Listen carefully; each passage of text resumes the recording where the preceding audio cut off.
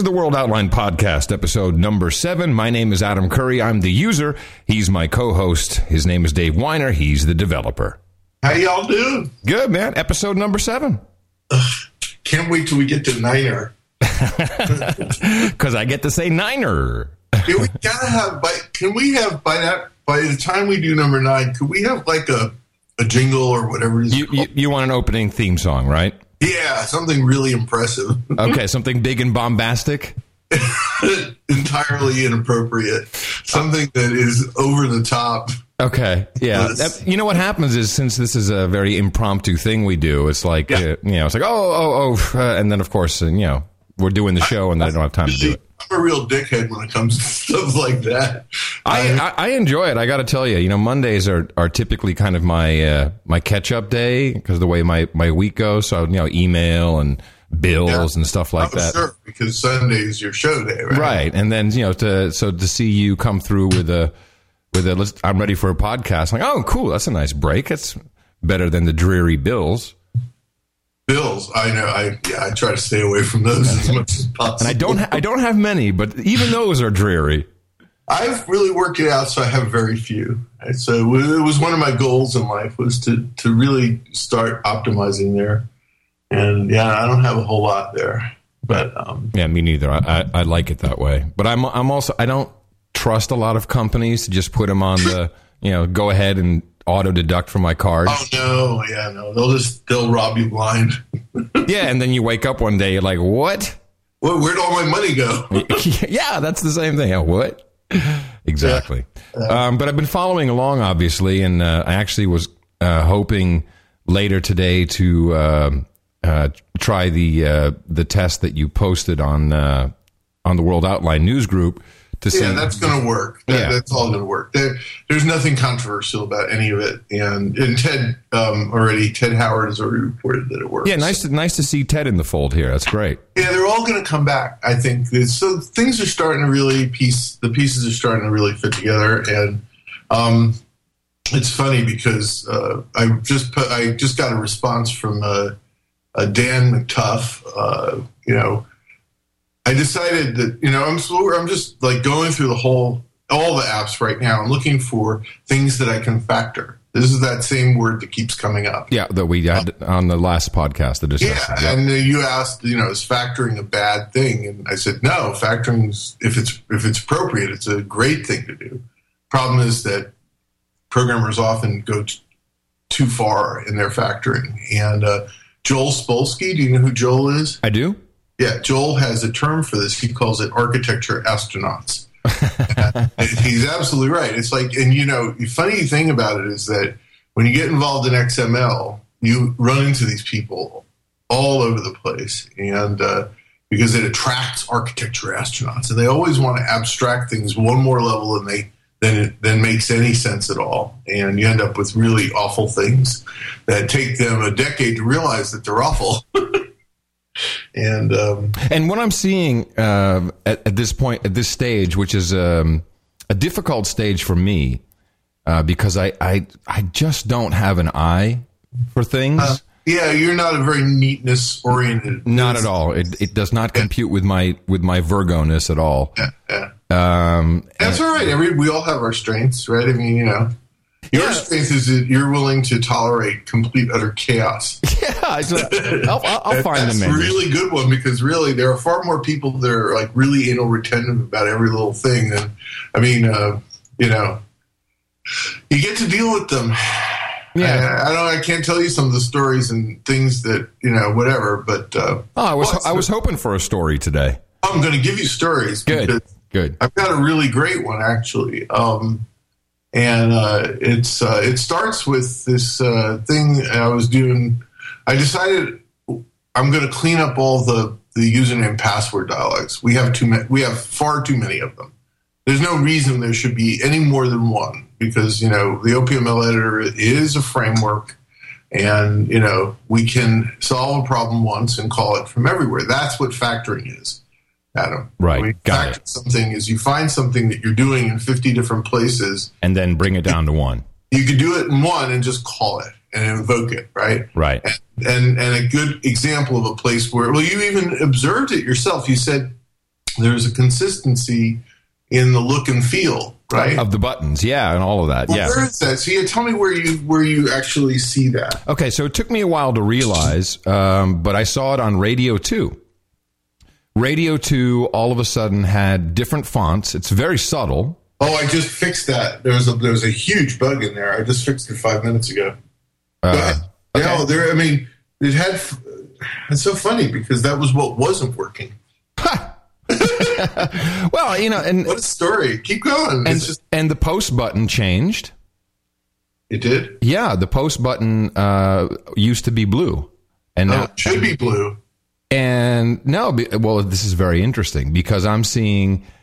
Yeah, that's a bug. The fact that it's not blue is a bug. It's a Bootstrap 2 thing, but you actually prefer gray, is what you're saying. I guess, yeah. Okay, well, that's data. I mean, I'm not saying you're right. I mean, to me, as a programmer, it should be blue because they're all blue, and, first you want to get them all blue before you start thinking about, okay, maybe this one should be different. Right. But here's what I noticed is that all of a sudden, when I access the Radio 2 site on my iPad, it's in a serif font, which looks terrible. Ooh. Serif is like Times Roman is serif, Palatino is serif, Georgia. Those are all serif fonts. They're really good for writing, but you don't want the user interface of a program to be a serif font. It's just Got it. It should be Helvetica is the right one. And these days, what we use in place of Helvetica is Arial. Arial is the one that's available everywhere. It's basically a flavor, as I see it, as I understand it, because I'm not a font expert. But the thing that was wrong was I was using Ubuntu font. And this was like part of my chaos, I said, wouldn't it be great if I used a different font everywhere and this will be my signature, blah. I really like Ubuntu, blah, blah, blah. And, in the process of doing my massive cleanup, I said, what the fuck was I thinking there? I don't need to do that. I'm going to stick with Arial because that's like everybody will be happy with that. And I don't need to have a signature font, not at this time. Yeah. Only I hadn't fixed it there. And that's why I was getting the serif font and fixed that up. Also, the blue wedge on the title, link, and enclosure area. Yeah, that's new. It's off. Yeah, it's not aligned properly. Got it. 12 pixels. Right, I see it. Trust me, it's exactly 12 pixels. I believe you. Because I found the place to fit where it's a long story. That's a case where I had hacked something that I couldn't figure out how to get it right, and I added 12 pixels to its position because that's what it took to get it right, okay? And now those 12 pixels are the difference between it and being wrong. Right. Being right. And so obviously the hack isn't needed anymore. Whatever bug was in there has been taken out. Right. So I can take out the Band-Aid. Those are really nice things to be able to do. And so I decided, okay, let's start writing the dialogue that everybody will use. And I worked on it. Same thing that always happens when I'm doing this. The username password dialogue is I give up on the way I'm supposed to do it. There's this whole religion. You're not supposed to use HTML tables anymore. Right. Do you know what that means? Should I explain? Yeah, well, I'd love to hear it. Okay. Well, a table is you certainly know what HTML is. Yeah, right? I know what an HTML table looks like. Absolutely. I don't need to explain what it's. But is the reason you're not supposed to use them is because of resources? It's bullshit. Excuse me. It's not just bullshit. It's fucking bullshit. It's just like, and like for years you go along going, hey, these guys sound like they know what they're doing and whatever. I have seen the table debate pop up many, many times. It's not a debate. It's basically jihad. They get to be hard asses on you and you go, but. And, you go, fuck you. It's a way to rank on you in a Hacker News thread or whatever. Oh, he uses tables. What does he know? It's like, okay. And every fucking time I hit this situation, I throw my hands up in the air after wasting 3 or 4 hours trying to get it right. And then go back to tables. I use the tables. Right. So I always do the same thing. I say, if anybody wants to give me the right CSS way to do this, I'll use it, blah, blah, blah. And, and Dan McTuff called my bluff. He gave me the CSS. I put it in, and I said, okay, I'm going to use it. I said I would. I'm going to do it. And now I'm going to have a set of boilerplate that I can copy whenever I need to solve this problem. So then I went through in Firebug, which is an amazingly useful tool because it allows you to find out the secrets of the sites. Even when you can't understand their code, you can still figure out what they're doing. Mm-hmm. And I went in and looked and I said, wait a minute, there's a number here, 140 pixels is the width of the label. And that means if by chance I ever use a label that's more than 140 pixels, it's going to break. Ah. The whole thing's going to break. And I go, but my table doesn't have that problem. Right. I can do whatever I want, and it just adjusts and figures it out. So I posted that on the mail list, the World Outline mail list, thinking that I'm going to get another lecture, right? Instead, Dan McTuff says, yes, that's exactly right. Oh, that's nice. It's completely fucked. That's refreshing. Yeah, no, well, I mean, Dan's a good guy that way. I didn't really think he would bullshit me. I thought maybe he would show me the light, because I was at the final moment when it would be possible to show me, to give me the magic words that allow me to the kingdom of CSS gurus. And the answer is no, it's all a fucking con job. Yeah. And then I finally said, okay, this is why I need to do a podcast. And I'm looking at I'm looking at it right now, and so yeah, I see classes and divs for the new user form. Right. Well, I used his techniques. Yeah. Right. Yeah. And you know what? If username ever ends, if you translate it to German, I'll bet username in German is more than 140 pixels.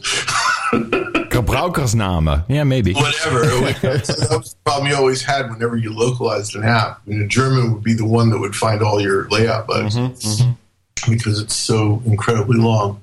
But I wanted to tell you, and by extension, the people who are listening to this, and people are listening to it. I'm hearing from people, and this is getting through. Good. Not massive numbers of people, but the people that we care about are listening. That's what this is about. Yeah, exactly. So I want to tell you about a product that we worked on at Living Video Text in the 1980s. And it's a product called Boxes and Arrows. That was the idea behind it. It was a Mac product. And so you had a mouse and you had a fully graphic system, which, you could control down to the pixel.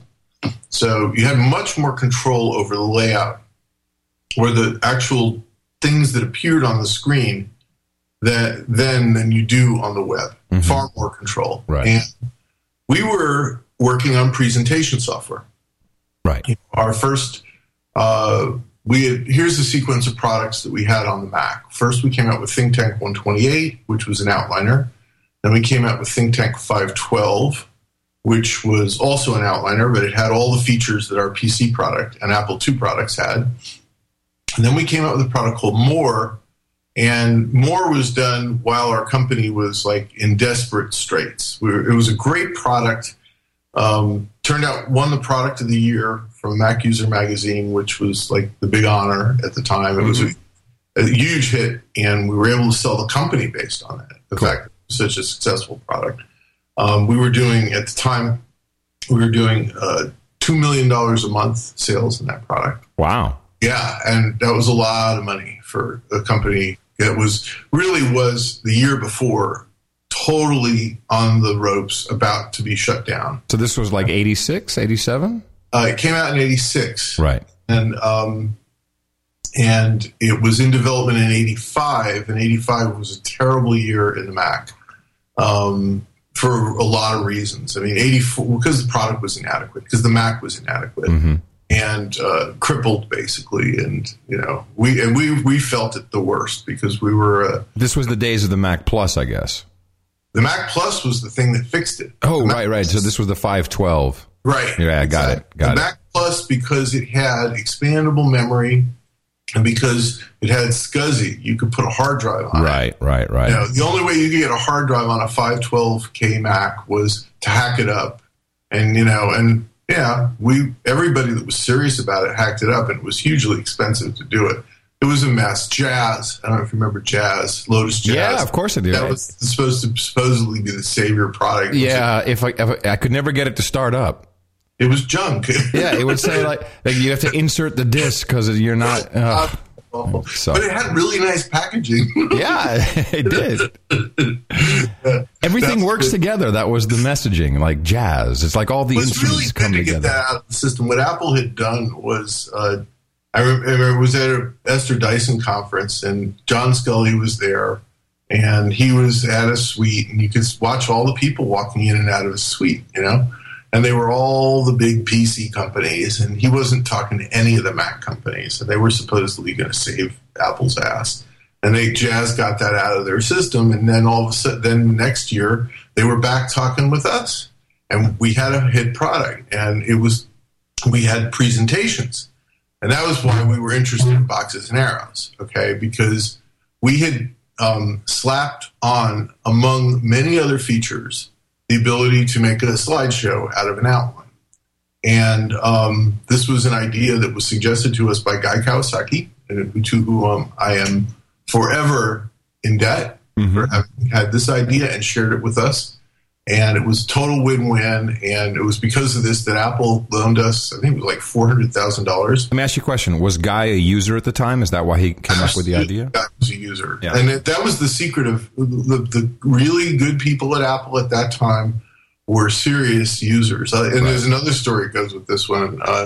We had a party at the St. Francis Hotel for some conference or whatever, and I had a suite upstairs, and Guy comes to the party, and he hands me a list, and it has a list of features that this guy wants. And I look at the list, and I go, oh, okay. This guy's really fucking using my software. Yeah. Because you can tell, because I really use it too, right? Yeah. And I'm not only do I use it, but I'm also getting all the feature requests. I'm the top of the pyramid when it comes to that. I'm the guy that's calling all the reg cards and that's as CEO of the company, that's what I was doing. I was just constantly in touch. Any information I get from users. It was Jean-Louis Gasset. He was coming on board to be like the top product guy at Apple, and this is what he wanted in my product. And I gave Guy back the list. I said, first of all, I don't need the list because this is my list. Right. And second of all, I want to meet him, and I knew that he would meet me, and he did, of course, because no matter how high you are, if you are like that serious a user of somebody's product, then you'll care. I'll meet the guy, right? Of course. Yeah. So. And so we were able to do incredible deals with Apple in that period. And we got into presentations. So I'm sorry, one question. So Apple lent you $400,000? Did I hear you say that? Yeah. Well, we needed it because my board told me to shut the company down. I offered them half the company for $400,000.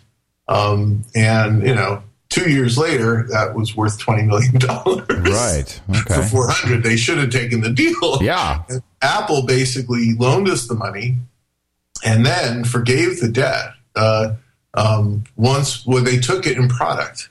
And so what we did was we licensed Apple with more, which we would have happily done for free. Right. Oh, good deal. And they also sweetened it because it was worth more money than what we owed them. So they basically, they gave us, this was the smartest fucking deal I've ever seen anybody do. Not for me, for them, is they gave us one Mac for every employee in the company and our board. Huh. And this was at a time when Macs were like not considered great computers. And I knew they were great because this is the Mac Plus, right? Uh-huh. My board, I was having all this trouble with them. I go, oh, you should be working on PC. This is why you got in so much trouble. I go, yeah, thanks so much. You're the guys who wouldn't help me out, right? Right. But so I gave them all Macs, and because they gave, that was, who it was that did that deal? That was Bill Campbell. Bill Campbell, who is now on the Apple board. Right, I know the name. Yeah, he's like godfather to Silicon Valley, and that's why, because he had the presence of mind to realize that you could get a lot by winning the hearts of developers, not just like feeding their money, because we don't really make decisions based on money. We make it based on love. Yeah, of course. Yeah. Right? If I can make something hot, then I'm going that way, right? Right. And so all this is preamble. What I want to talk about is Boxes and Arrows. So what we learned from doing more was useful because it was automatic, because you could flip a switch from an outline, and what would come out would be a sequence of slides that you could then print out or display on the computer. And this was like contemporary. We actually came out, I think, a little bit before PowerPoint, and we were like direct competitors with PowerPoint. Mm-hmm. And so we wanted to see, well, how do we get to the next generation? And so what we said was, let's start with a completely clean slate. And what I want to do is just throw down a bunch of boxes on the screen. And then I want to define relationships between those boxes. Like I want to say this box to the left of this other box will stay to the left of that box no matter where they move. It will always be 1/3 of an inch away from the other box and the same height, but its own width. And then all these kinds of, and I want this text to be inside this box, this other box, and I always want it to be exactly 1/3 the height of the box, which means you have to change the font in order to maintain that constraint. Uh-huh. And I always want there to be a 1/3 inch margin on each side. And now the software, of course, since it's just a computer, can completely figure out how which font to use. Right. What size font. And then I wanted to build a templating system around that so that designers could create these templates, and then users, my idea of a user was somebody who used the outliner, somebody who would just be typing in structures of shit, not be thinking about how it looks. Just these are the ideas I need to get across in the right sequence so that when I'm standing up there, everybody's thinking about what I want them to think about. And then, but the designer's coming at it from a whole different standpoint, is that I want, no matter what text he puts there, I want it to look great, right?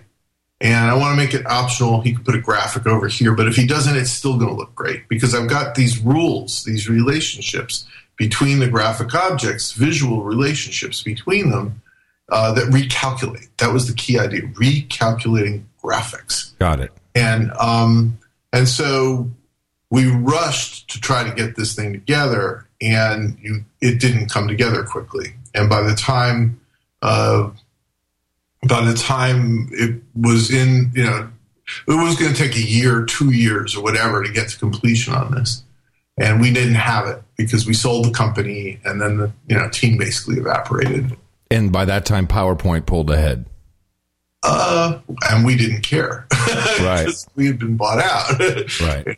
I mean, it was funny because we were going to sell to Microsoft. We had a letter of intent to be PowerPoint. And, that wasn't what the deal said. The deal said, here's X, shares of stock, and you merge with us, and you're going to be our presentation software. They wanted presentation software.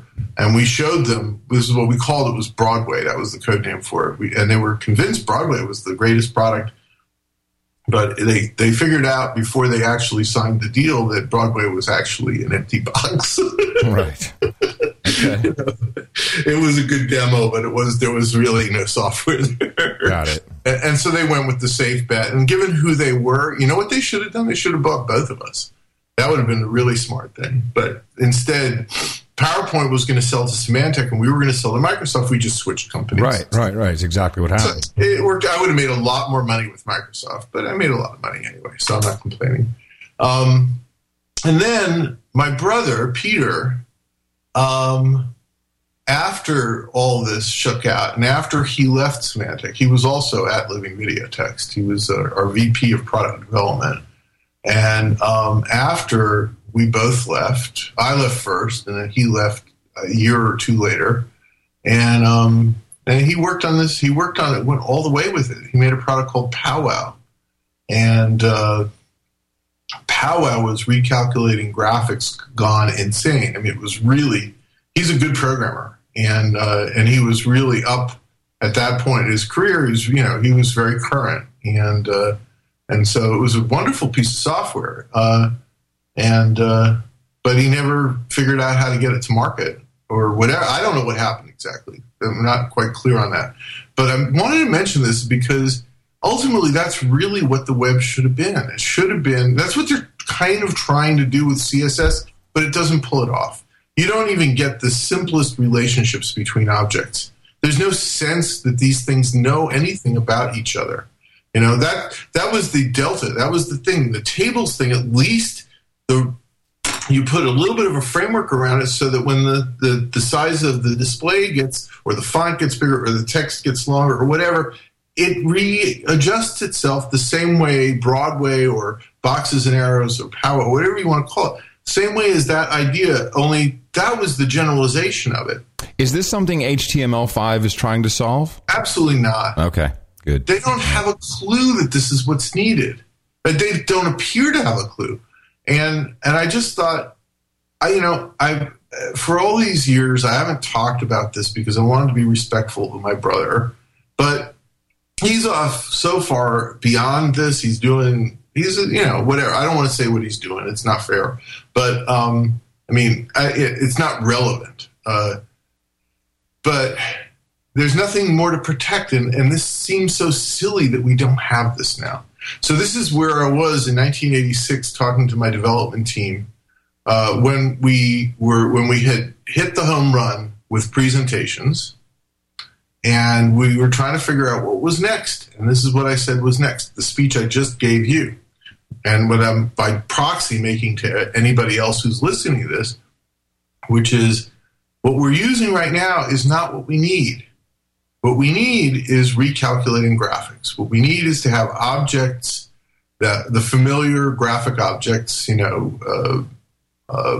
rectangles, lines, text. Those are the basic ones. Yeah. And that they understand relationships with each other. That's correct. And how to redraw based upon things changing. It's a recalculating. It's kind of like a spreadsheet, but for graphics. Got it. Spreadsheets recalculate, but it's numerical recalculation. This is visual relationship recalculation. Was there ever, I completely understand what you're saying. I'm just, and I understand the problem of thinking, was that something vector graphics at one point tried to solve? Well, vector graphics is the technology underneath it. Uh-huh. It's one level lower than this. In other words, you build recalculating graphics out of vector graphics. Got it. No, vector graphics are the rational way to go. Pixel-based is silly. We don't have either. I mean, they have this crazy thing called VGA. No, is it VGA? SVG. VGA is something completely different. SVG. Something vector graphics. Super vector graphics. Sucky. It's the most convoluted language you've ever seen. It's one of these things where you think, this is simple. How could they fuck it up? Right. So is there nothing out there? I mean, even at a low level, like how a driver card speaks to a monitor that actually, because it seems like that they're kind of doing it there. No. I'm the wrong person to ask. Let's ask everybody who's listening to this. Right. Let's see. I in my data bank, there's a big fat 0. You know what? Was sort of barking up this tree. There was a product, Visio. Is that the name of it? Visio was. It was acquired by Microsoft. Yeah, you could draw diagrams. Yeah. Yeah, I remember that. Visio is part of Office. Visio had some of the ideas, because I remember I was at the rollout of Visio at one of these conferences, and I knew the guys. Now, I'm not remembering who they were, but I knew them. And so I sat down and watched the demo, and then I went to talk to them afterwards. And my takeaway was they have some of the ideas, but not the really big ones.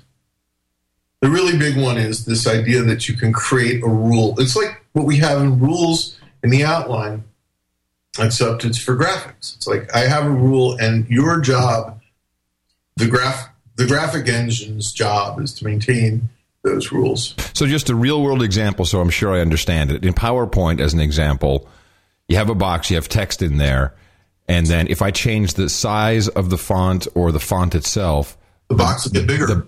But it doesn't. Right. Yeah, it stays the same. And then well, it was the converse. What you're saying was the converse of what I said before. Exactly. I said if the box were to change its shape, the text would change. Exactly. Okay, got it. The other way is true as well. Got it. Okay, yeah, that's really dumb. Yeah, I knew you'd get it. I mean, it's not a hard idea, particularly hard idea. The programmers don't get it. Well, there you have it. So is this something you want to solve, or do you just want to move on? I would like to work with, I'm very good. I had developers that I worked with, and we got it, it's not something that I will solve because I'm loaded up with work to do, and maybe it's not my bailiwick. It's maybe I'm asking the wrong question. So here you are, third iteration of your outlining career. Yeah. And you're at this point again. Wouldn't it be cool if we had that, right? But it's not critical to... No, we can go forward without it. We're doing all right. Right. Yeah. I just added, by the way, a feature to the outline rendering. I saw it where you can have a node collapse regardless of what the rules say. Yeah, I saw that. There's too much shit under here. I don't want anybody to see it, and I don't want to fire around with the rules to figure out how to get it to do it. I just shut this guy up. Yeah, I've wanted it about 18 times, so I figure it's worth doing. Right, and that you just add the attribute collapse equals true. Yeah. Yeah, got it. That's the kind of stuff I'm going to be doing. Yeah, up the outlining. And, it's funny because I saw that on your work note, and I'm like, oh, great. So I'll just create a bookmark that has that, has add attribute. Mm-hmm. And then the attribute collapse, and the argument will be true, and then I might even assign a hotkey to it. Well, I think that might be a little over the top. Oh no, I have hotkeys for lots of stuff. Oh, do you? Okay. Yeah. Well, who am I to say that you shouldn't assign a hotkey? Well, I love that I can do it. Like my favorite one is I have command, because I'm on a Mac, command key equals equal sign, and that brings up the dialog box for set node type, because I use that a lot. Mm-hmm. And I'm going down the menu for outliner, world outline, set node type. I figure I do that a lot, and it's hit or miss, right? The scroll down, the go over, okay, got it. So just now it's just like, boom, it pops up. I love it. Those are wonderful things, but there aren't that many keys available, are there? No, you run out. Well, it's also because you can't do multiple. The way the OPML editor is set up, you can only use the one command key. You can't have like command and option or something. Yeah, that's okay. It's not a big deal. It really isn't. Yeah. Well, you raised another issue that at some point we ought to do a review. You have those commands and I have them, but newbies don't, and that's something we ought to take care of, so that because they're the ones that really, really need it, because they don't understand. They need an invite to actually change the node. There's another thing I wanted to ask you too. Is like, what should be the default root type? Well, this is a good question. Yeah.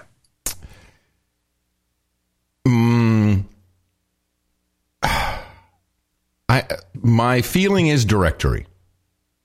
Yeah, me too. Because that is kind of the basic thing that gets you, if you just leave the default root type as directory and you make a new root, and then you look at the rendered version on the web, it kind of shows you the hierarchy of your outline. It also would have that Brian Hendrickson went down a rabbit hole that he would not have gone down. Correct.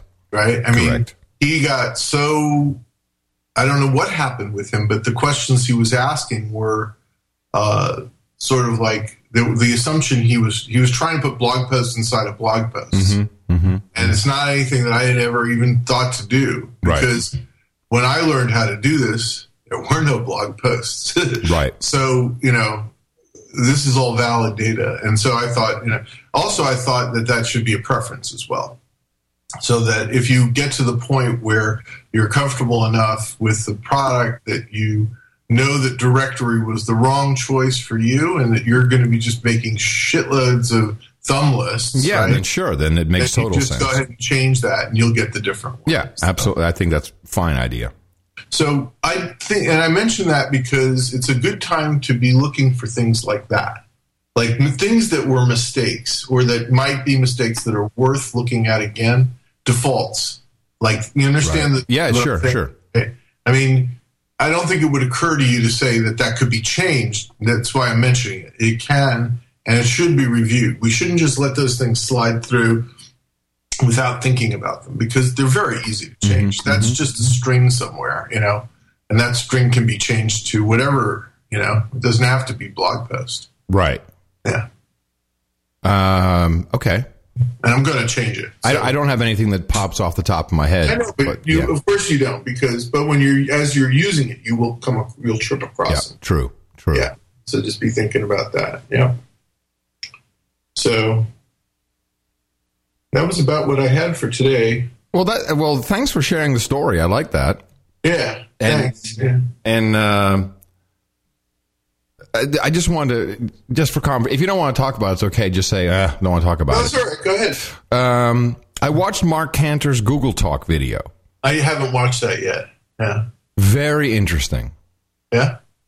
Yes. He basically, I don't know how well you've known Mark a long time. You've known him very well.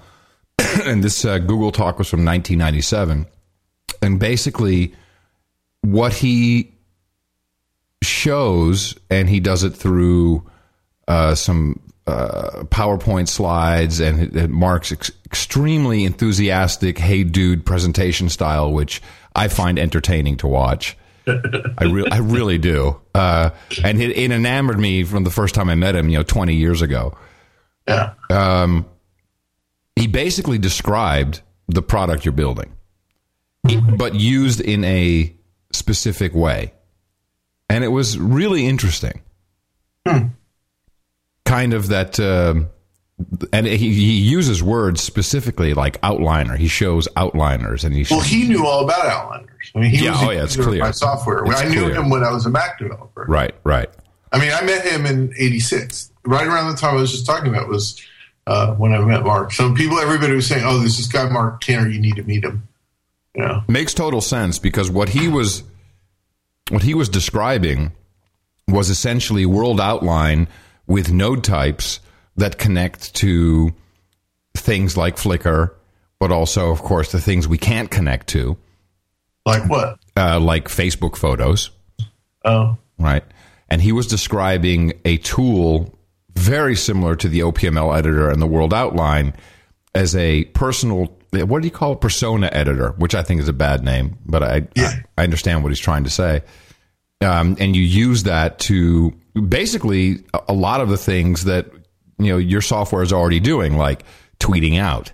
You still have your RSS feed, but then you can connect to other places, but also coming back in where you're looking at at Flickr. And so we're sucking stuff back in from Flickr into a really nice format where you have, your photo node and your thumb list node, and your photo node has a whole XML metadata attached to it, and you should be able to take that and say, okay, this photo node I'm now going to put under my Facebook place, and it'll automatically go back to Facebook. It's a very utopian world.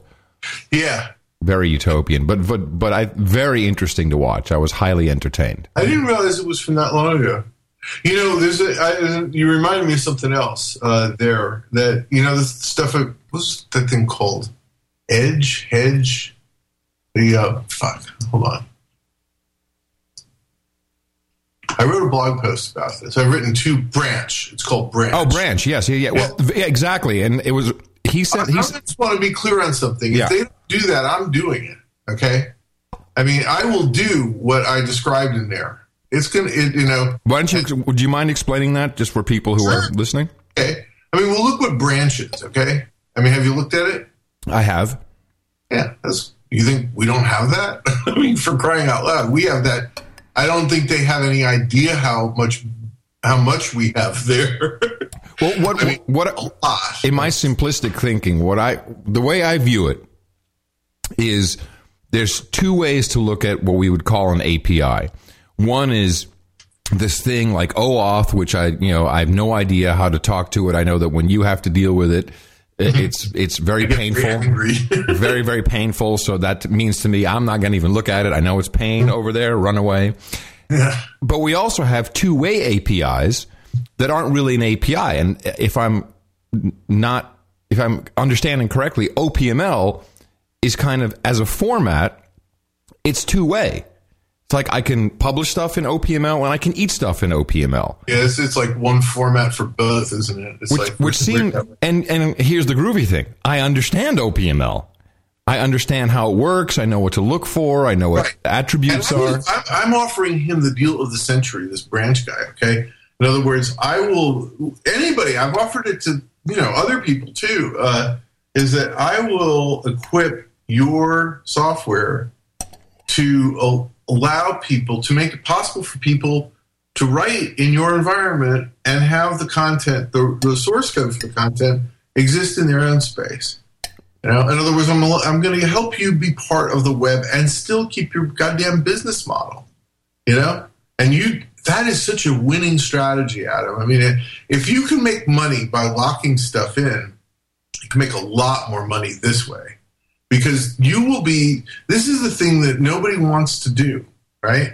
I mean, you try to get Google to do this, and you say, Google, you're so far behind Facebook. This is exactly what Mark was trying to do, by the way, was to get Google to do a version of that. Mark is one smart motherfucker. Okay? Yeah, no kidding. It's one of the, that's the good news. The bad news is that he has, in certain modes, and I don't know which Mark I'm going to be talking to on any given day, all right? There are certain times when I talk to him when he sounds like a fucking idiot. Okay, when he has deliberately become an idiot because he's trying to feed his family, right? And so it's funny because in that Google talk, there's both modes of Mark. Because the minute he gets to I need millions of dollars, it's like it falls apart. Yeah, we all need millions of dollars. If you want to buy me, I'm like, oh no. I'm like, no. But I realize I'm talking to history. Like I can't change what happened. But yeah, I totally understand what you're saying. I wish I could introduce the past Mark to the future Mark, because I knew Mark. I don't know if you knew him then, but I knew Mark when he had $20 million in the bank. Yeah, I met him in 1989 or 1990. I was pretty close. You probably were around that. He was. He's definitely had money, and he was building his crazy house. Okay, so he had money. He was getting rid of the money. Yeah, very quickly, as fast as he possibly could. Very quickly. Yeah. And of course, I knew him before he had the money too. Right. And John Doerr, of course, right? Yes, absolutely. That wonderful scene. I'm not going to say it on the podcast. Let's forget it. I'll tell you some other time when I see you. All right. Yeah, this is not one. Some things are not appropriate. I get it. Well, it's not my secret. If it were my secret, I would probably tell it, but it's not mine. So I'm not. But anyway, but let's get back to Branch for a second, because right. So let me just say what it was I was thinking about. Right. I mean, you take a blog post. Okay, let's take that as the basic type over their world outline. Right. Right. When I turned off the comments, I wrote a piece that I described what I was going to do, and you said, I so totally want to be part of that. Yes, That's what I'm talking about. Yeah. It's like, okay, you have something that you want to add to something I've written, right? Yeah. Why should you have to leave your favorite tool to do that? You've got a tool; it's working really great for you. Yep. And all you want to be able to do is take this one bit of stuff you're writing and have it appear in your space and in mine.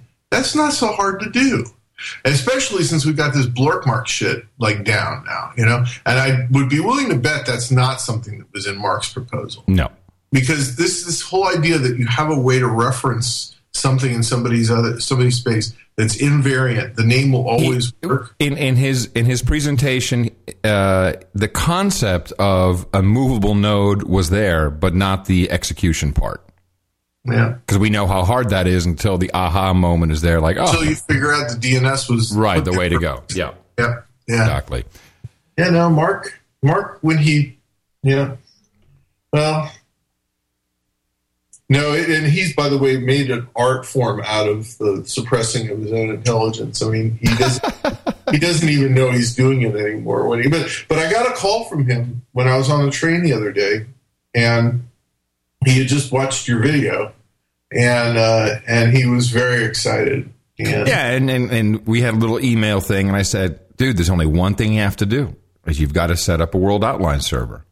Can't we let him use one of ours? I mean, well, I was waiting for him to come back and say, can I have an account? But I I personally, I felt it very beneficial. Now, he would be a great user of it, and his bug reports would be fine because he's been, you never forget how to be a leader of a development team. The time frame I was describing to you was I was only programming recreationally at that time. And, so you look for people who have the experience of being, programmers and developers, whatever, but to be users, they can be the best, And he would be a wonderful person to have on board. It would be great. Yeah. Yeah. Well, I would love to see that. And of course, he can have an account. That's easy. But really setting it up and understanding it, which I think is the future for a lot of smart people, running your own stuff and understanding kind of what it does so you can fix, customize, change, whatever. It's pretty key. So you can be his buddy on that one. You help him out and do that. Would you? Of course I would. Of course. Yeah. Of course. All right. Yeah, all he has to do is reach out. Well, that's great. Yeah, I think this community is beginning to happen, so it's really nice. Are you considering any work at all on the idea of the commenting system? I'm going to do it for sure. Okay. Cool. Oh yeah, it's just because what an audience builder. Because the minute people see it, they'll want to do it. And there's a lot of people who comment on your blogs. Right, exactly. That's why you have to pick the moment to do this. I want to make sure, because I'm a single-threaded developer, right? Mm-hmm. I can't do this while I have to do other things too, right? Of course. And right now, I'm getting a lot done with the, sort of filing and polishing. That's really what I have to be doing now. I really like doing that at this point. Because having lived with this thing is such a mess for so long, it's really nice when the loose ends come up. It'll be so much better in the future if I do this now. So, yeah. But at the right moment, we will have that, and I have a feeling this is going to connect up with the incident outliner too. I think that's going to come back. We're going to get back to that. It still works too. Of course, it does. Well, these things can sometimes break. Yeah, that's true. Yeah. So interesting. Yeah, I can totally see how that would fit in. Well, yeah, because that's probably where you're going to do your writing. Probably writing and reading, actually. Well, that maybe. Interesting. Have to get into a different frame of mind to work on this, but yeah, we got all the basic pieces, and that's why it would be kind of timely if. One of the, if Branch would take us up on this offer, then I could do half of it, and that half of it would be easy because all I would say to him is, look, if a user has an account there, just put another little, right where they would enter a message, right? Just put a text area where they could paste in the URL of the thing they want you to render, okay? And then that will appear in there in the order in the procession of this in the discussion. But if you make a change over the other place, it's going to ping you to tell you to reload it. Maybe it never has to ping you. Maybe you reload it every time. Mm-hmm. It's not that big a deal. And if nobody uses it, you're out like a day, at most a day's worth of programming. Who's running Branch? His name is Josh. It's funny because I got copied. Josh. I don't know. I don't remember his last name. Josh. I keep thinking he's Josh Marshall, but he's the guy from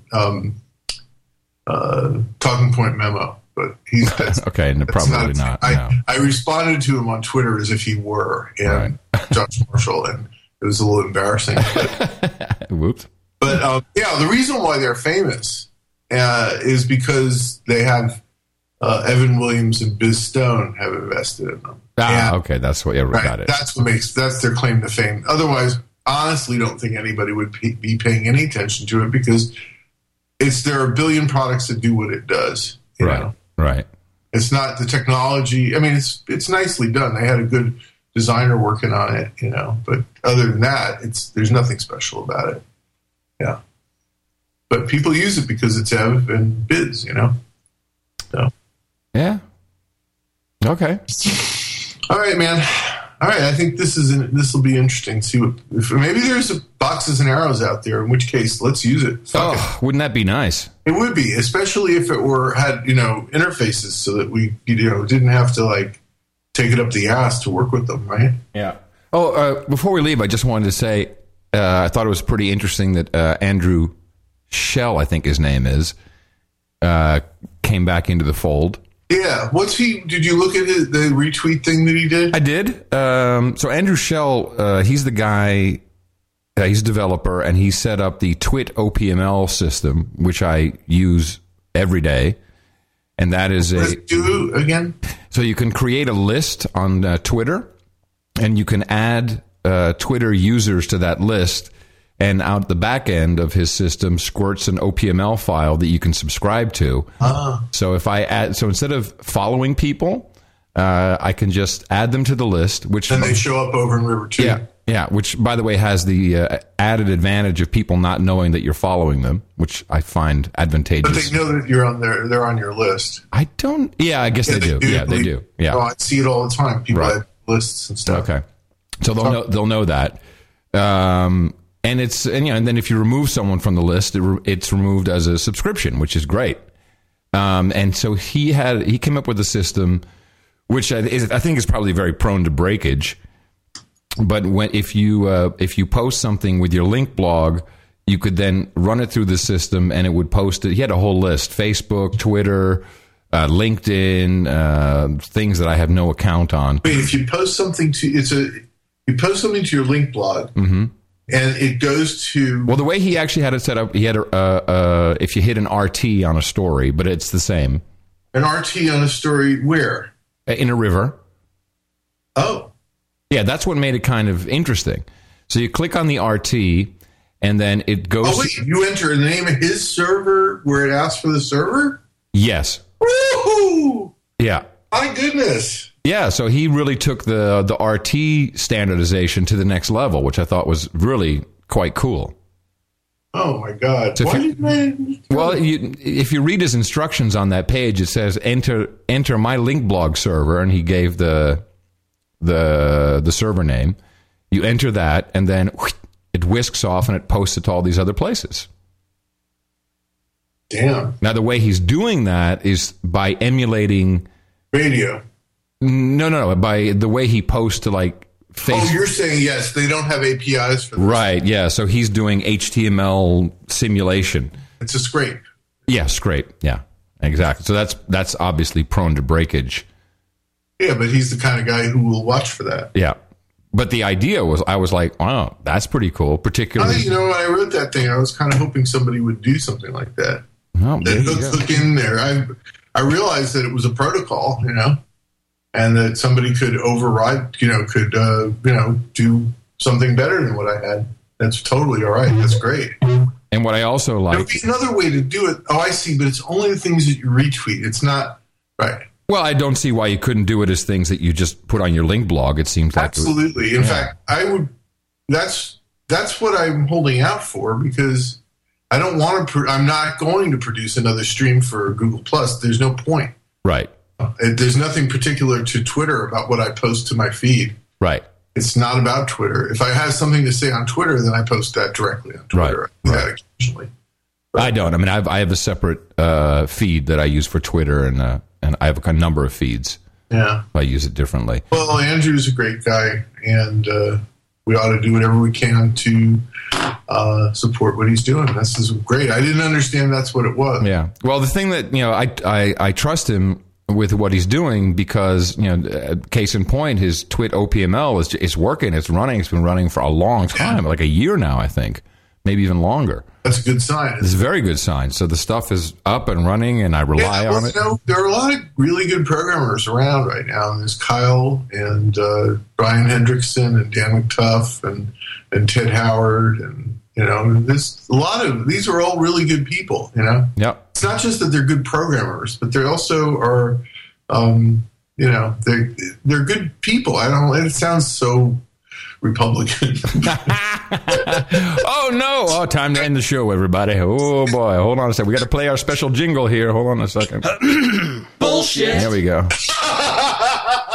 Play your favorite jingle.